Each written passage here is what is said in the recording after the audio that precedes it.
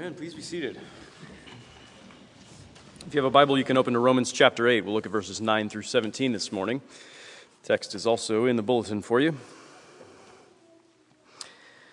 So we're in a series on the Holy Spirit. Sorry, my allergies really nailed me yesterday and they're lingering. So this is the fifth sermon out of 7 that we're going to do on the Holy Spirit. We've talked about the Holy Spirit as the giver of life. He's the one who he gives us Jesus. He gives us Jesus for our life, for the life of the world. He gave us the life of Jesus in his conception and throughout his life, being Jesus' constant companion so that he could be who he was for us. So the Holy Spirit is the giver of life. He's the Spirit of truth who brings us into an encounter with Jesus. He confronts us with Jesus, even though Jesus is inaccessible to us physically or bodily because he's in heaven now. He's ascended into heaven bodily. We can't reach him, but we can have a real encounter with him through the Holy Spirit. He confronts us with Jesus, which results in our confession of sin and our throwing ourselves on Jesus for his mercy. The Spirit is the fire of God. He's the empowering presence of God who, when he's in our lives, he empowers us to proclaim the gospel with boldness. He's God given to us so that we might give him to others. And he's the glory of God. He's the glory of the triune God. It's like who he is. He's the unifying love.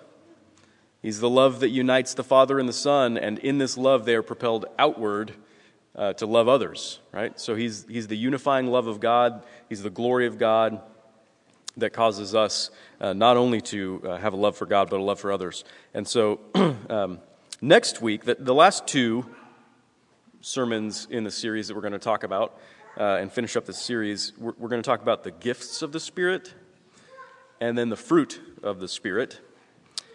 And I'm sorry, there's just not enough weeks to cover everything that there is in the Scripture about the Holy Spirit. It's hard to narrow it down, to boil it down to what we really should talk about. We could talk about the Spirit as the one who inspires the Holy Scriptures. That's a big deal. Didn't make it into the 7-part sermon series. So we were talking about the gifts and the fruit in the following 2 weeks. Today we're talking about he's the Spirit of adoption. The Spirit of adoption is the phrase that shows up in our passage in Romans 8. So J.I. Packer has a book that's pretty well known. It's called Knowing God. Probably worth reading. He says this: you sum up the whole of New Testament religion. So everything that the New Testament, which is really a way also of saying everything the Bible says about religion, you sum it up, the essence of it here. If you describe it as the knowledge of God as one's holy Father. If you want to judge how well a person understands Christianity, find out how much he makes of the thought of being God's child and having God as his Father. If this is not the thought that prompts and controls his worship and prayers and his whole outlook on life, it means that he does not understand Christianity very well at all. Our understanding of Christianity cannot be better than our grasp of adoption. Our understanding of Christianity cannot be better than our grasp of adoption. And unfortunately, I think our grasp of adoption is not always very good. So we need to talk about what it means that he's the Spirit of adoption and what adoption means for us, because it's the essence of Christianity, really the essence of what makes the Christian life different from any other kind of life. The essence of what makes it different is knowing God as your Father through faith in Jesus Christ. That's what sets us apart in the world, is we may know through the Spirit of adoption, we may know God as our Father through faith in Jesus Christ, knowing ourselves to be his beloved children. It's a big deal. So that's what we'll talk about this morning. Let me pray, then we'll read the Scripture.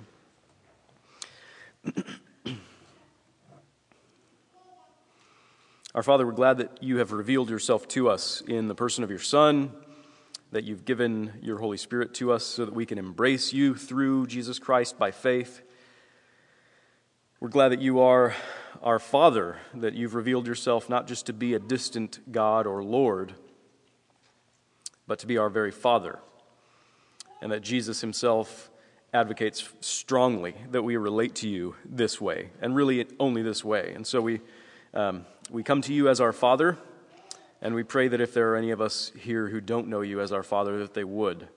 As we consider your word, as we meet with Jesus here, would you please send your Spirit to us, the Spirit of adoption, to persuade us and assure us of your fatherly love for us. We pray in Jesus' name. Amen. You, however, are not in the flesh, but in the Spirit, if in fact the Spirit of God dwells in you. Anyone who does not have the Spirit of Christ does not belong to him. But if Christ is in you, although the body is dead because of sin, the Spirit is life because of righteousness.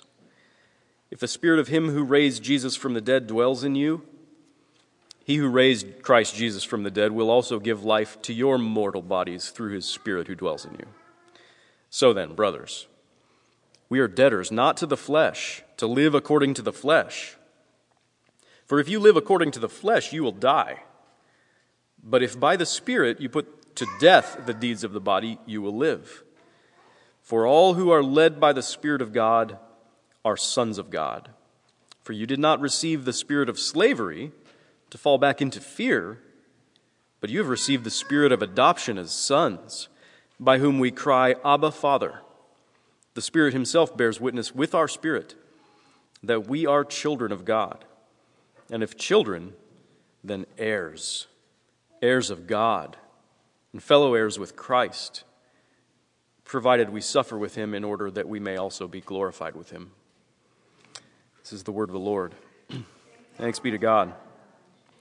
So we can't cover everything in this passage. We do need some context from the book of Romans to this point. It's a well-developed argument over the preceding 7 chapters, so we can't cover all of that. Really, a quick summary for us is that chapters 1 through 3 of the book of Romans basically are saying that there's something really wrong with us. There's something very wrong with it, on a deep level. Something wrong with us. And then starting in chapter 3, verse 21, and through probably chapter 5, you've got that something that's very wrong with us addressed, that we are made right with God through faith in Jesus Christ. We have peace with God through faith in Jesus Christ, who is the new man who lives on our behalf. And if we're found in him by faith, then we have a restored relationship with God. Chapter 6, this gospel that he's describing, it makes us new in real ways. We have real life toward God, real righteousness, not just imputed, not just Christ's own righteousness freely granted to us, that we're considered righteous, and so we have a relationship with God. It makes a real difference in our lives. Real practical righteousness is possible for us now. Chapter 7, though, we still struggle terribly with the reality of sin in our lives, in our flesh, right, that lingers and plagues us.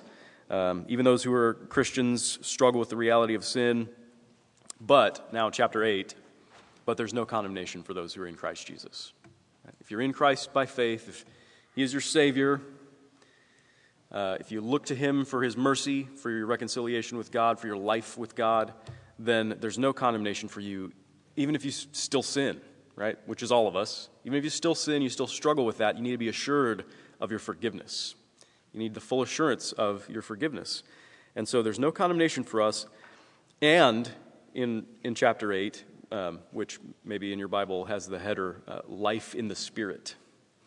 Right? And for us who are in Christ, who are in the Spirit,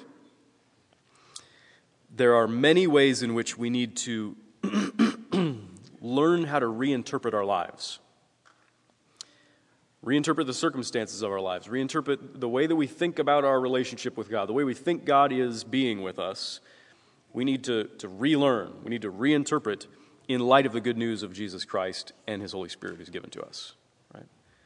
If you don't learn how to reinterpret the world, your circumstances, your life with God in light of the gospel, then you're just going to be despairing, discouraged, depressed, always struggling with your sin and really feeling hopeless because of it.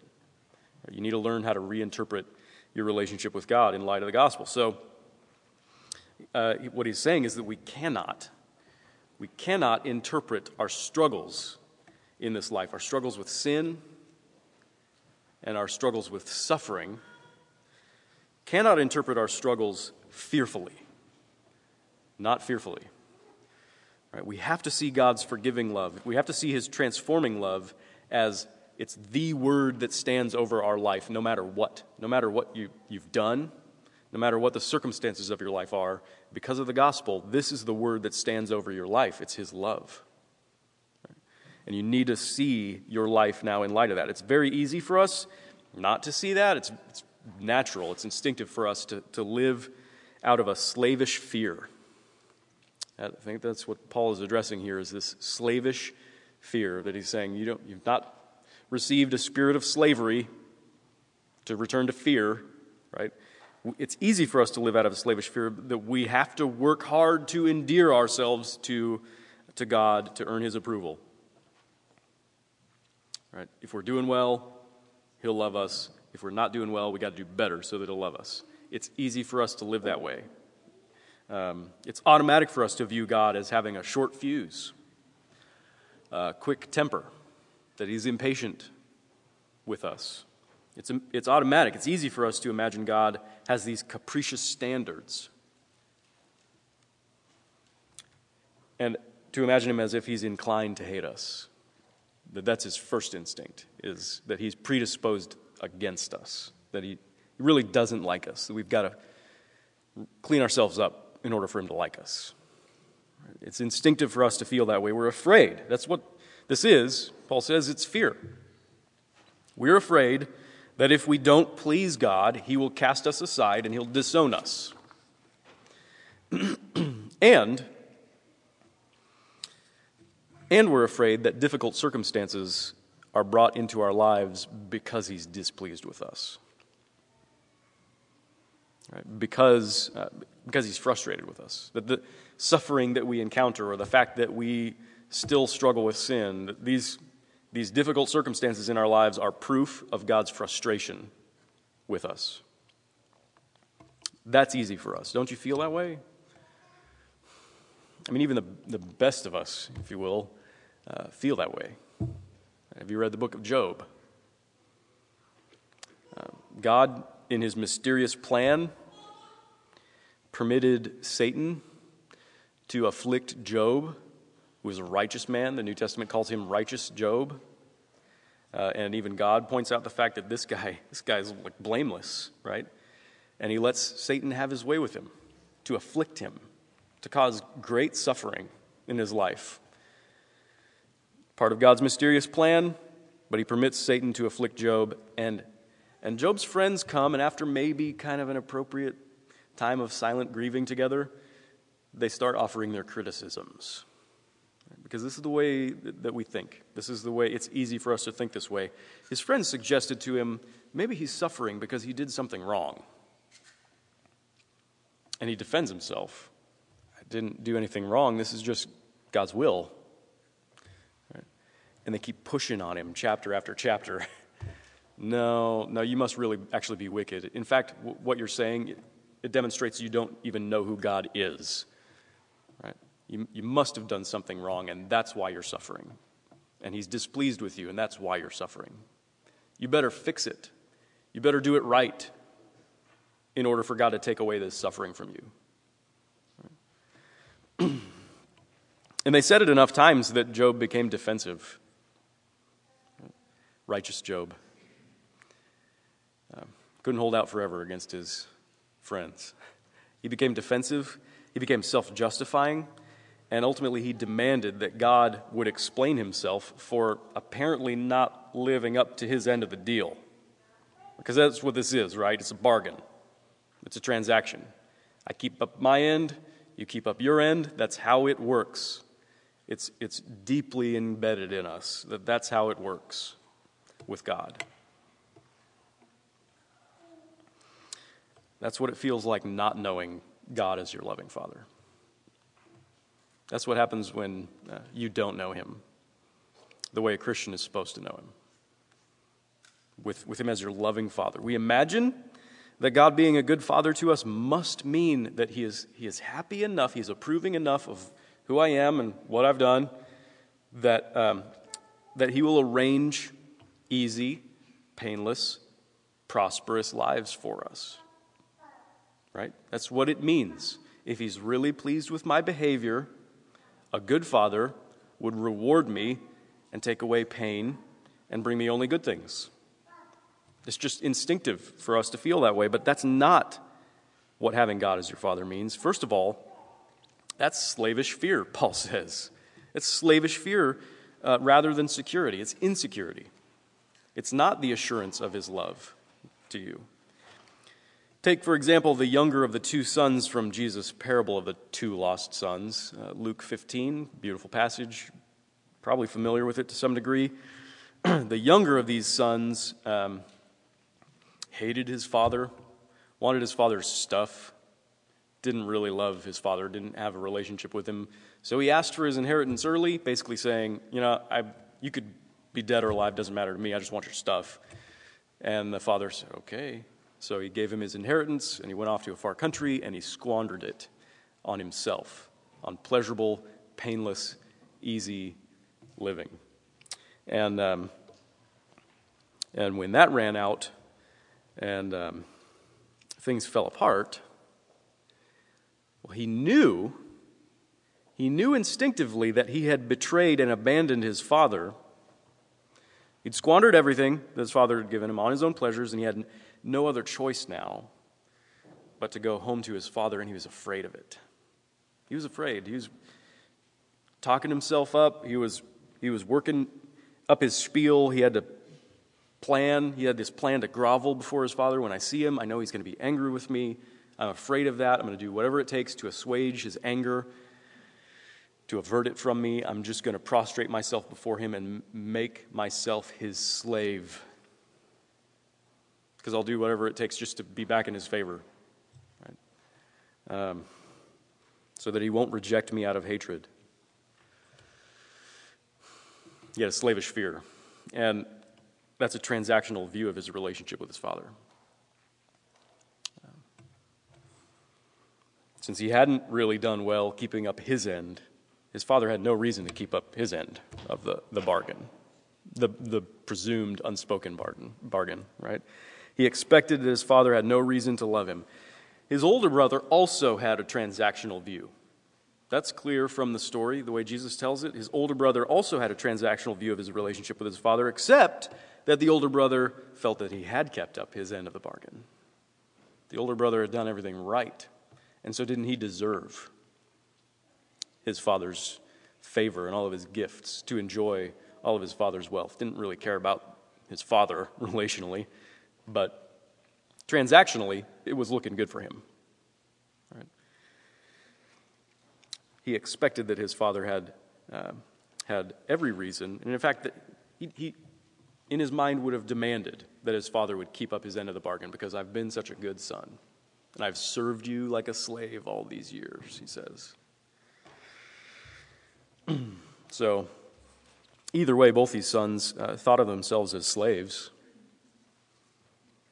And their thought of their father primarily was as a master, to be pleased with work. And if I work hard enough and I do the right things, it's going to pay off and he'll give me what I want, which is a painless, easy, comfortable life. In both cases, the father's heart was broken because of his sons. Neither one of them understood him as their father. He wanted to convince them, I'm your father and I love you. And this breaks my heart that you would think of our relationship this way. That's what's wrong with the relationship. They need to be convinced. They needed to know him as father. He loved his sons not because of what they had done for him. He loved his sons because they were his sons. If you have children, you probably know something of this. Maybe not perfectly, but something. If they mess things up, if they're being bad, they've rebelled against you, they've done what they shouldn't have done, or they've gotten themselves in trouble because of it, They mess things up. Far from making you want to disown them, it moves you all the more to pity them. To pity them and gather them up and look for their restoration and heal them. So in Romans 8, Paul is talking about two ways of life. It's the way of the flesh. If you live according to the flesh, or if you live according to the Spirit, that's your two options, right? The way of the flesh is not just bad living. It's not just what we would consider licentious, evil, wicked living, right? It includes good living.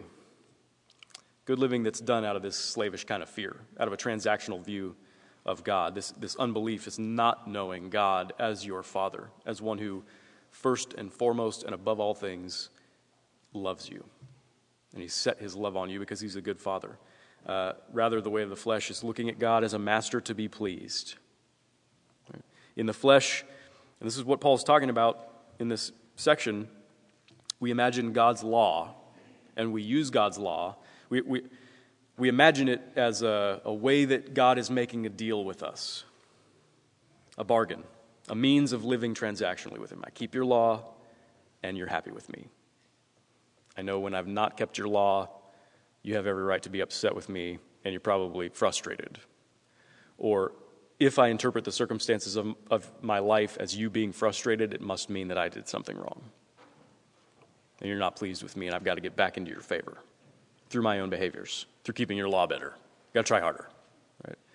That's the way someone living according to the flesh views their relationship with God. The way of the Spirit, on the other hand, is when the Christian, because of Christ and because of His Spirit, because of God's Spirit, it's when the Christian can call upon God as Father in a beautiful, intimate relationship, not because we've kept up our end, not because I've done that, but entirely in spite of my not having done it, because God reveals Himself to be a loving Father, because of His grace. This is the way of the Spirit versus the flesh. It's the way of the Spirit because it's the Spirit who assures us of God's fatherly love. That's really what it means to be in the Spirit, is to be someone who is assured of God's fatherly love apart from any transaction, without our deserving it at all, out of sheer grace. So it says early in Romans chapter 5, verse 5, God's love has been poured into our hearts through the Holy Spirit who has been given to us. When the Holy Spirit's been given to us and poured into our hearts, that's God's very love given to us, poured into our hearts. So in our passage, starting in verse 15, you did not receive the spirit of slavery to fall back into fear, but you have received the spirit of adoption as sons, by whom we cry, Abba, Father. The Spirit Himself bears witness with our spirit that we are children of God. The Spirit bears witness that we're children of God. He assures us of God's fatherly love to us, that we are God's sons. And there's a lot to unpack in that statement. The Spirit is the one who makes us secure, as a beloved child feels secure in his Father's love. The Spirit is the one who grants us full delight in our relationship with God. As a child, a beloved child delights in his relationship with his loving Father. The Spirit is the one who enables us to pray. It doesn't just assure us of God's love to us, it actually catches us up in love to God. He enables us to pray to God as our Father. So the Spirit does this because He is, as Paul says, the Spirit of adoption. And He's actually the Spirit, not just of adoption, He's the Spirit of sonship. He's the divine Spirit of sonship. He's the Spirit of God's own Son. He's the Spirit of the mutual love between the Father and the Son. So the Spirit is Himself, this third person of the Trinity, is Himself the Father's loving self-gift to His Son, and the Spirit is the Son's loving self-gift in return to His Father. Daniel Tiger's Neighborhood, songs from there. It seemed like every week I could probably use a song from there as an illustration. There's one of the songs that they sing. It says, "Find your own way to say I love you." Find your own way to say I love you. That works for us. Sometimes it's gift giving, or you making a cake, or just saying something and giving a hug. Find your own way to say I love you.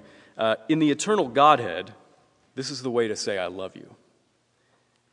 The Father gives the Spirit to the Son, and the Son gives the Spirit, returns the Spirit, returns himself through the Spirit to the Father.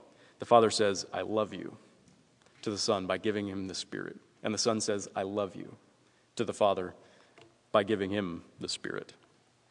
So, the same Spirit of sonship, the same Spirit who makes the eternal Son of God who he is. He is who he is because the Father's given himself to him in the Son, in the Spirit. The same Spirit that makes the eternal Son of God who he is, through whom Jesus was conceived as God's incarnate Son, and through whom Jesus was raised from the dead, as it calls attention to in our passage, as God's glorified Son and King of Kings and Lord of Lords. The same Spirit of sonship is ours because he's the Spirit of our adoption. We're brought into that same relationship. The Spirit of adoption as sons is ours. So what is adoption? Some of you know intimately. What is adoption? It's when a child from another family or a child with no family, an orphan, is brought into your family, not as a second-class citizen, not in a transactional kind of a probationary testing period. Right? Adoption is when a child is brought into your family and given all the blessings that a natural-born child would have. Right? There's only one natural Son of God. There's only one, Jesus Christ. There's only one natural Son of God, but there are countless adopted sons. And I use that language, sons, don't actually deliberately not saying sons and daughters, or even generically, neutrally children, because the Bible uses this language. This language is not meant to be exclusive of daughters. It's not to say, no women allowed, because the Bible makes it clear that in Christ there's neither male nor female. You're equally brought into this relationship with God as your Father. The language is not meant to be exclusive of a certain gender. It's actually meant to be inclusive, that men and women both are adopted as sons. They're both adopted. They're both given the full rights of inheritance that belong properly to the firstborn son. Right? Ancient world, firstborn son is kind of the big deal. They're the ones that get the lion's share of the inheritance. They're the important one in the family, right? The firstborn son. And this language that we're adopted as sons means that whoever you are, man or woman, you're brought into Jesus Christ as he is the firstborn Son of God. You're brought into his own relationship with God and given all the rights of inheritance along with him.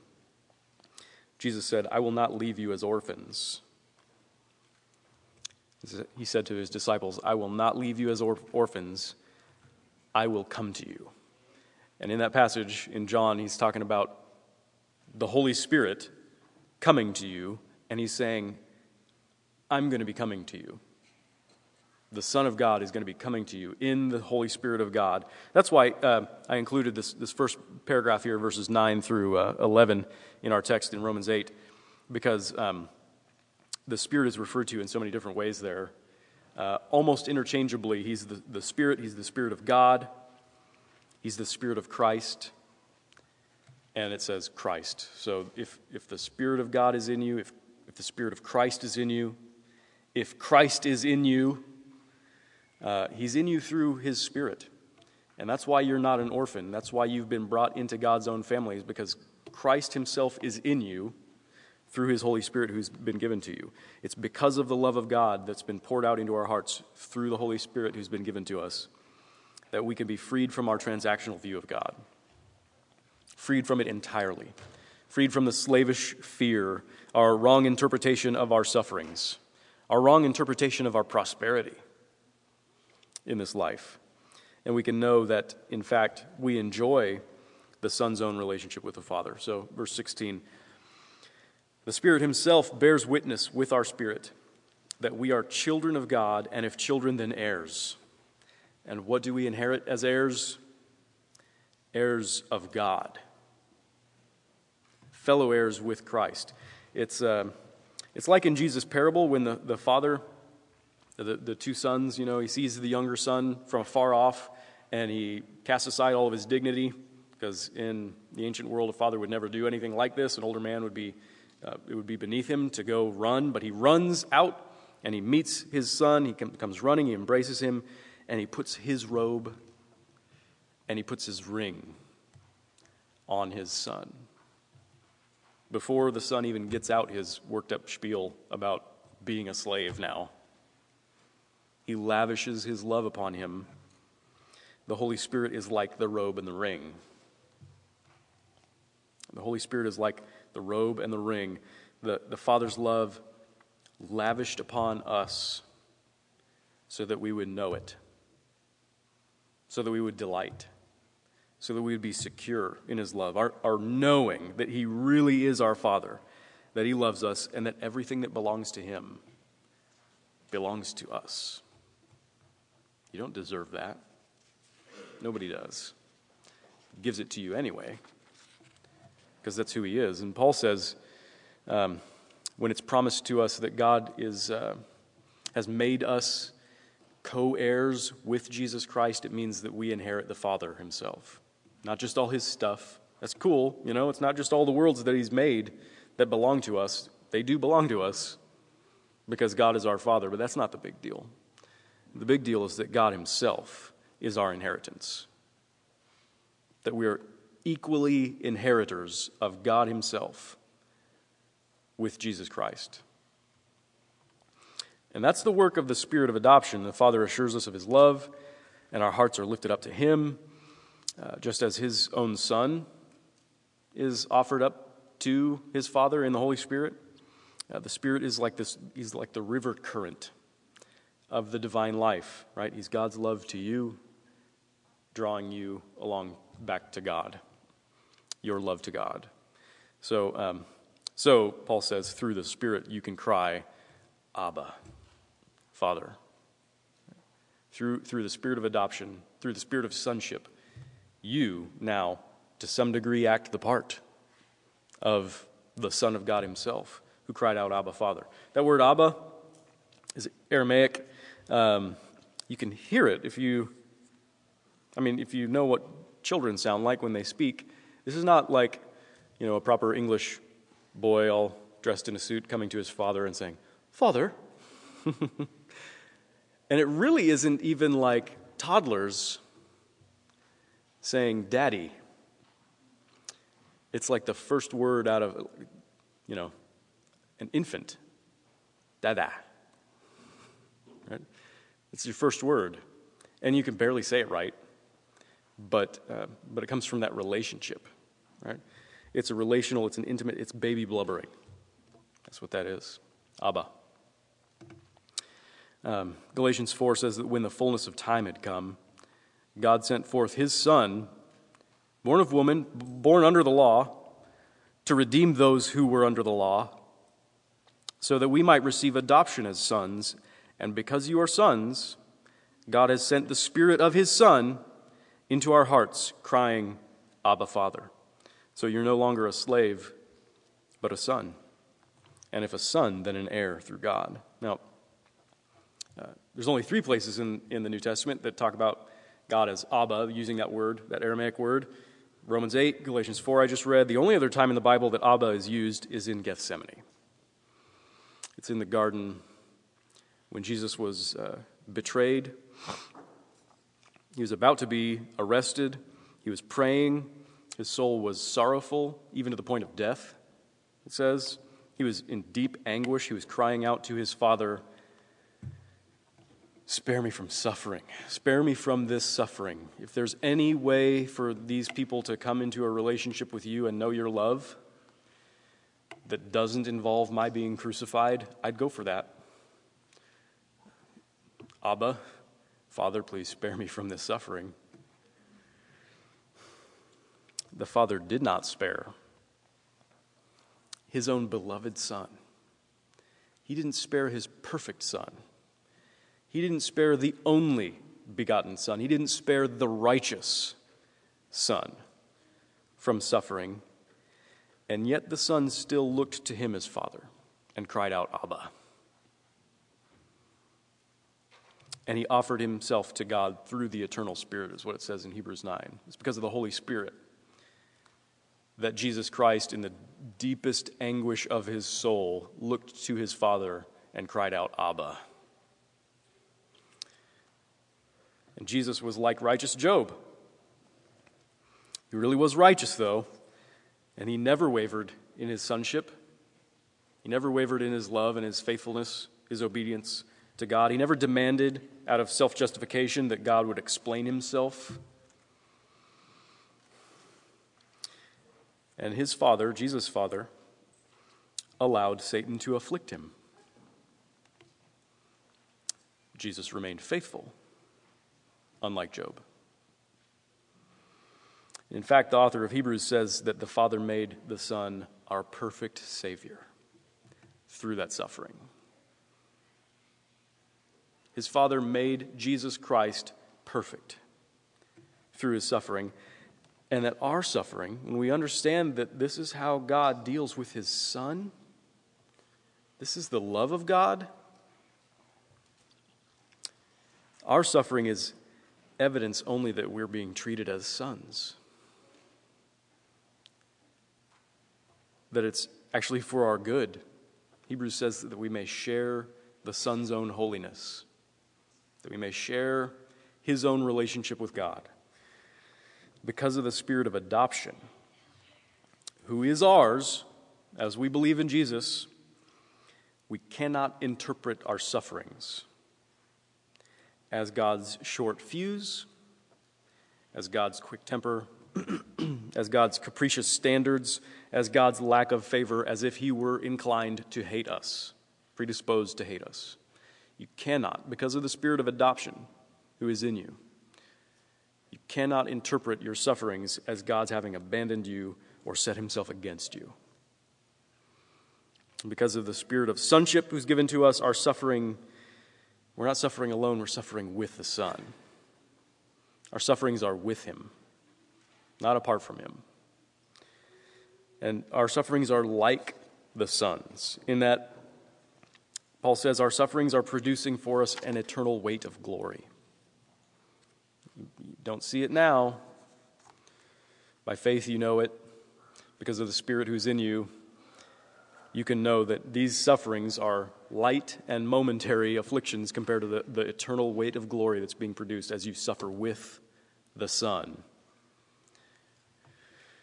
When we suffer in faith, knowing that this is how the Father loves us and forms Christ in us, then we actually go through the same process that Jesus Christ himself went through. We go through the process of death and resurrection and then glory.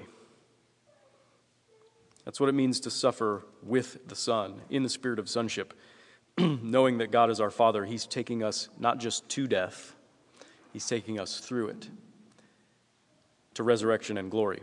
So, Thomas Weinandy has a book called The Father's Spirit of Sonship. He says that the Holy Spirit, the Spirit of sonship, transforms us into the glorious image of God that is Christ, fashioning us into sons of God. And maybe it seems unfortunately to us, he does that through suffering, but that's how he works with his Son. Right? So some quick applications for us. When the Spirit of adoption assures you of God's love for you, the first thing you need to know is that it transforms your relationship. It is no longer transactional. You no longer live in slavish fear. That's not the way you relate to God anymore. You're no longer afraid that you have to endear yourself to him or else. You're secure because of the Spirit of adoption. Right? You're secure, and the secure child has a happy relationship with its father and obeys from a sense of rightness in that relationship. It's because the relationship is good that the child obeys, rather than obeying in order to make things good. Letting that be the driving feature of your life with God. When the Spirit of adoption assures you of God's love for you, it strengthens you to suffer well, like we talked about. To suffer well means to love through your suffering. To love even when it's painful. To love when your love is not reciprocated or rejected, when you really suffer for it, even when you're persecuted. To love through your suffering. Again, earlier in Romans 5, it says, we rejoice in hope of the glory of God, and not only that, we rejoice in our sufferings, knowing that suffering produces endurance, and endurance produces character, and character produces hope, and hope does not put us to shame because God's love has been poured into our hearts through the Holy Spirit who's been given to us. We can rejoice in our sufferings because we have God's love poured into our hearts through the Holy Spirit. And we know our sufferings are not in vain, and they're not evidence of His abandoning us. Our sufferings are being used by God to shape us into the image of His Son. We need peace for this. There's lots of situations in which we find ourselves where we're really suffering and we're really tempted to think, my relationship with God must not be right because of what this means. Jesus says, my peace I give to you. Do not let your hearts be troubled, neither let them be anxious. Do not be afraid. Jesus says, my peace, and what He's saying is my spirit. My spirit I give to you, and it will sustain you through any circumstance, through every suffering. So don't fear, don't be anxious. The Spirit of adoption takes away your insecurities about the difficult things in your life. When the Spirit of adoption assures you of God's love for you like this, it makes you want to share this love with others. The secure child wishes that other fearful slaves would know the security of the Father's love. You're no longer looking for love. You're no longer looking to get love in your relationships. You're looking to give love to others. That's the transformation that takes place with the Spirit of adoption. So you stop living transactionally with other people, not just with God, but with other people, in order to convince others of God's fatherly love. One of the main ways we can do this is with our children, right? Being such a parent to them that they know what it means to have your approval, to be secure, to delight in their parents' love, even though they're terrible little kids, right? Even though they mess it up, even though they disobey, even though they lie to you, even though they hit their brother and the sister, even though they get really angry at you, to know that the word that stands over them is, I love you. That's the word that stands over their home, is I love you. In fact, one of the most beautiful and direct applications possible is doing that with adopted children. Actually going out and adopting children. So it's not just your own natural children, but adopting someone who doesn't have the chance at a home like that, to make them to know your love as just a dim reflection of the Father's love, but to testify and point to the Father's love with the love that you have for your adopted children. Some of you have done that, I know. I'm not advocating we all have to do that. I just think it's a good, beautiful, direct application of a passage like this. This is hard because, we're not perfect parents like our Father who's in heaven. But what could be more wonderful than bringing someone into your own family who does not know love, who's, apart from you, their life trajectory might be one where they never know love. Right?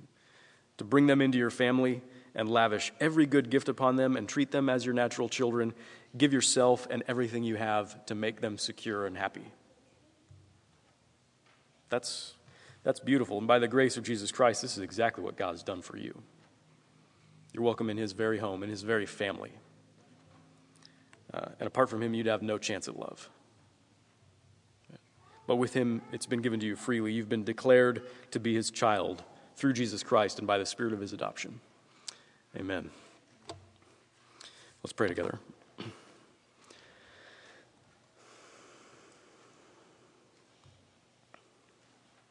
Father, it seems too good to be true, and maybe that's why it's hard for us to believe, hard for us to imagine you as a Father who, before all things, you've given yourself to us.